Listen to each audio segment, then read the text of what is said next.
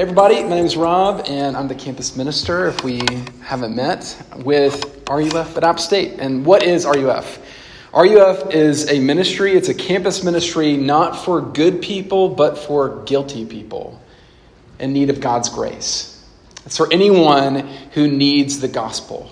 Because the gospel, we have said, looking at the gospel of Mark, that it is not good advice. It's not a spiritual program for how to get spiritually fit.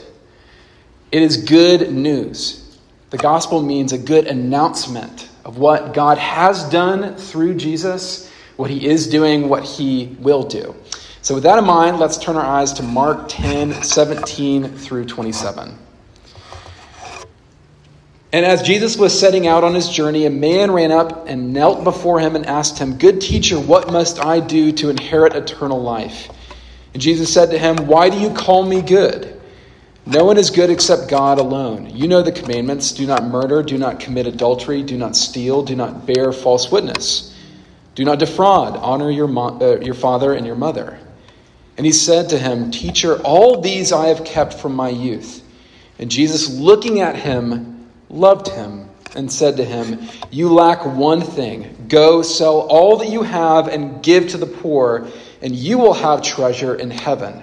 And come, follow me."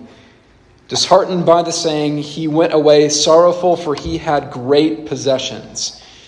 And Jesus looked around and said to his disciples, "How difficult it will be for those who have wealth to enter the kingdom of God."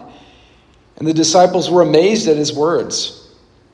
But Jesus said to them again, "Children, how difficult it is to enter the kingdom of God. It is easier for a camel to go through the eye of a needle than for a rich person to enter the kingdom of God." And they were exceedingly astonished and said to him, "Then who can be saved?"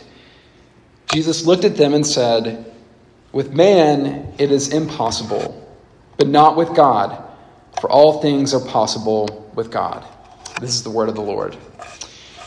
Some of you are aware, some of you care, that tomorrow night there is a football game at Kidd Brewer, which is fun, but the exciting news is that there will be fans in the stadium tomorrow night. Bad news is that only 2,100 people will be in the stadium, not the usual full capacity, 7%. So the big question for anyone who cares has been, who gets in? Who gets into the stadium? And it's not even 2,100 students. There's only 800 students who will be in that stadium tomorrow night. So imagine some of you put your name in for the lottery, and some of you have already found out, maybe, that you got in. Probably a very small amount of you, or any of you. And a lot of you have found out that you didn't get in. So unless you have a grappling hook and are going to scale the building, or if you're going to tunnel underneath the stadium, a la Fantastic Mr. Fox, you won't be in that stadium tomorrow night. There's a very similar question that Jesus is posing to us here, that he's pressing in on us, which is this: who can be saved? Who gets into God's kingdom, to God's family? And so who will experience elevated, forever, eternal joy and wholeness in his kingdom, in his family, in his presence? I mean, for maybe some of you, this question immediately hits home because you are concerned and you want to know, am I saved? Or how do I know that I am saved, or people that I care about are saved? But it's possible that this question falls flat for you, and you, salvation, being saved, this is kind of distant, weird religious talk. It's also possible that the question, who can be saved, just rubs you the wrong way. Because, one, it implies that people need to be saved. But also, it sounds really inherently kind of exclusive and haughty-toddy. Like, some people get in. All the people that are really good, the best people with the best moral resources, who have the golden ticket, they get in to the spiritual stadium, and some people get left out in the cold. It's the way it works, right? Well, what I want to invite you to consider is that every single one of us, whether you consider yourself a person of faith or not, a religious person or not, each one of us is longing for salvation. Because on some basic level, each one of us is longing to be in, to be approved and accepted in whatever circle we find most valuable and weighty. And each one of us is longing for elevated joy and wholeness, fullness that will last. This is just basic to every single person. And so each one of us is longing for a salvation. And so for each one of us, the question from Mark 10 comes right at us. Who can be saved? Who can be saved? And I want to help us unpack this question by looking at two things from Mark 10. The problem and the solution. The problem and the solution. So first, the problem. And here in Mark 10, we're introduced to this really fascinating guy. And through history, he's become known as the rich young man or the rich young ruler. And what do we find out about him here? We see what his attitude is in verse 17, that he runs up to Jesus. So he's eager. He's eager to get to Jesus. And he kneels before Jesus and he calls him a good teacher. So he knows that Jesus has something to offer him. That Jesus has some kind of authority to answer questions that he has. And what is he looking for? You can see there again in verse 17. He asks, what must I do to inherit eternal life? What must I do to receive the in with God's kingdom and family? And so to receive elevated joy, fullness, happiness, satisfaction. So in other words, what must I do to be saved? But let's notice how he phrases the question. He says, what must I do? And that becomes really significant as we go on. Because he assumes that there is something that he can do, something that he can bring to the table, some kind of golden ticket that maybe he can show at the ticket box office and say, I belong. Let me in. Well, even as eager as he is, there are a couple of problems as he approaches Jesus. And first, there's a problem of source. A problem of source. Because he says to Jesus there in 17, good teacher. And the first part of Jesus' response to him is this. Why do you call me good? No one is good except God alone. Why do you call me good? Well, clearly Jesus isn't saying, why do you call me good? I'm not good. I'm actually a pretty bad dude.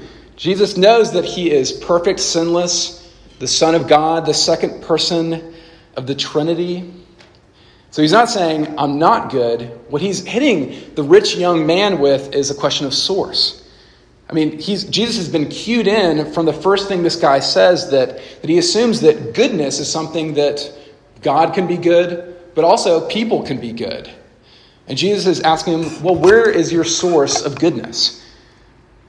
No one is good except God alone. God alone is the source of goodness. I mean, let's put this in our context. How often do we talk about what is good and what is wrong or evil and without reference to what goodness is? I mean, so often we rightfully talk about justice and injustice without considering what is justice? Where does it come from? And so Jesus is confronting him with this problem of source. Why do you think that anyone could be good? God alone is the source of goodness. There's another problem, which is the problem of standard. So Jesus gives him the second part of his response. He says there, you know the commandments in verse 19. Do not murder, do not commit adultery, do not steal, do not bear false witness, do not defraud, honor your father and mother. So Jesus is telling him, you know this shorthand version of the 10 commandments, just from the first part of the Bible, this standard that God gave to his people to reflect his goodness. And Jesus says, you know the standard. You've heard what God has said. And then what does the man respond with? He takes the bait because Jesus is leading him in a certain direction. And he says there in verse 20, teacher, all these I have kept from my youth. So he's saying, I've kept the standard. I've never murdered anyone. I'm not sleeping around. I've never stood in a, given testimony and lied about someone in a court. So basically, I'm kind of killing it. I've met the standard. So he's taken the bait. But Jesus, let's notice here in verse 21, First, that it says that Jesus looked at him and he loved him. But secondly, what Jesus is going to say to him is really fascinating. And so what we should notice is that Jesus, it reminds me of what Shrek says about ogres, is that Jesus' interactions with people have layers, like an onion. Jesus is like an onion. And what he says here is very surprising. So in verse 21, Jesus loved him and he said to him, "You lack one thing. Go sell all that you have and give to the poor, and you will have treasure in heaven, and then come, follow me." Okay, so one, this guy has this standard that he thinks that he understands, that, yeah, I've not murdered anyone. But what he doesn't see is that Jesus says in another gospel that anyone who holds hate in his heart toward another person has committed murder according to God's standard. But also, Jesus throws at him this really interesting, fascinating, and heavy command. He says, go and sell everything that you have. Take all of your possessions, all of it, and give it all away to the poor. With Jesus telling him, here is actually the standard, is that you have to sell everything. You have to become a hermit and homeless.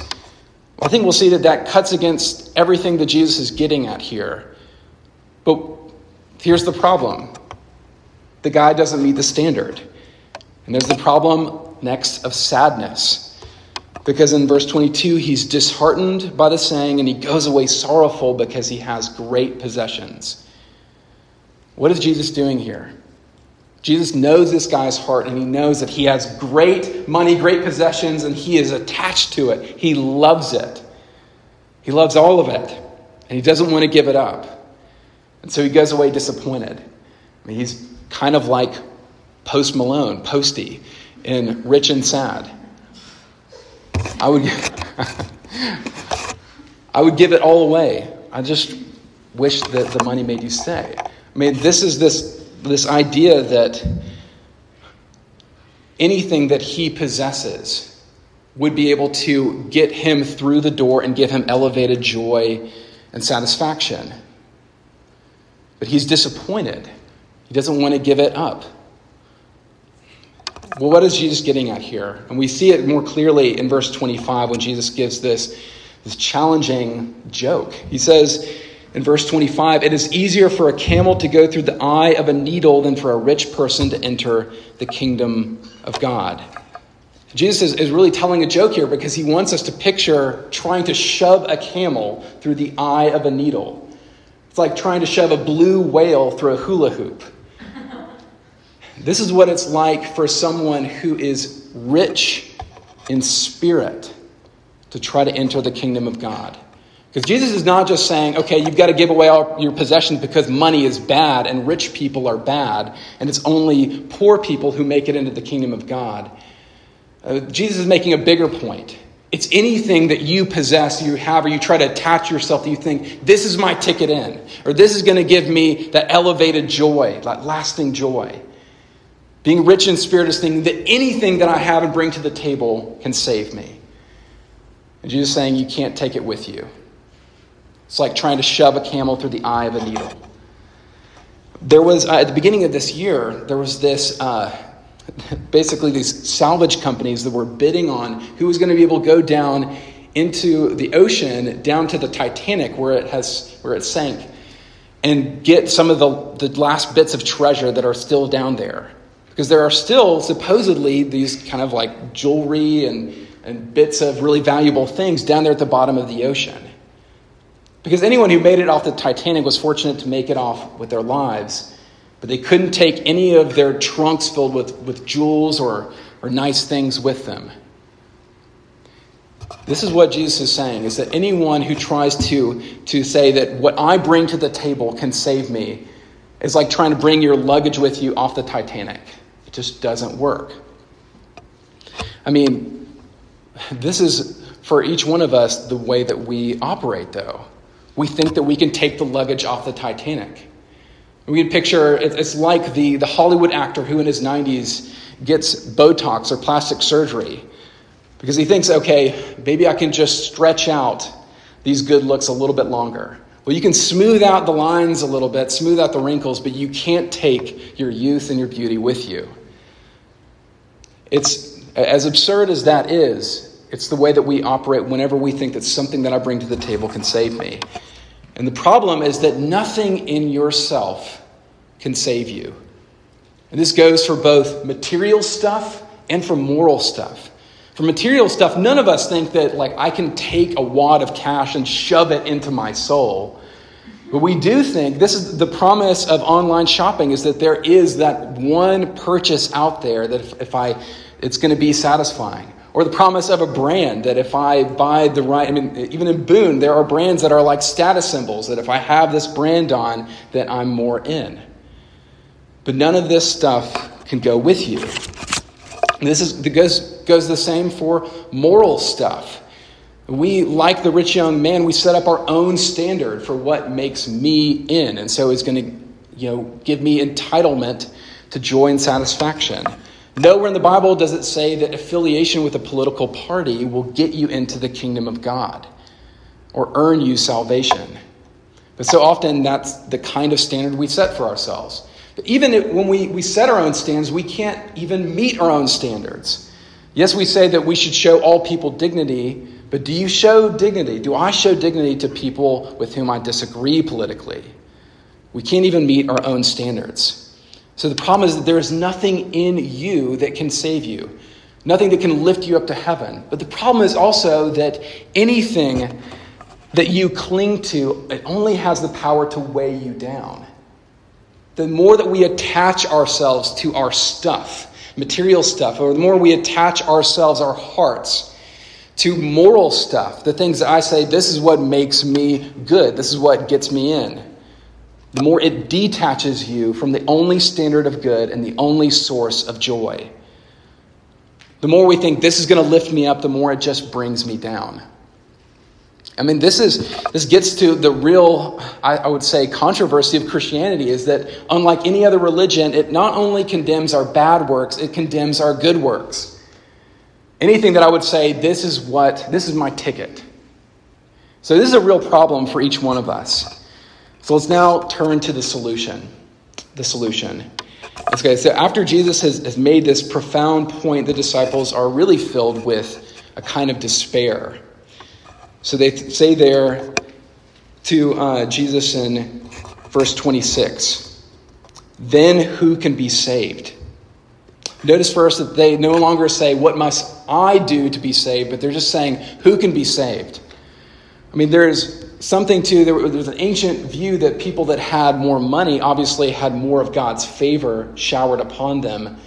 But they're also looking at this guy, the rich young man, if you take him at his word, he's a pretty good dude. He's known as a rich young ruler because he was apparently some kind of religious leader at the time. He's a respected person. And Jesus has just told him, nothing that you offer is going to save you. And so this is the cry of those who are poor in spirit. Then who can be saved?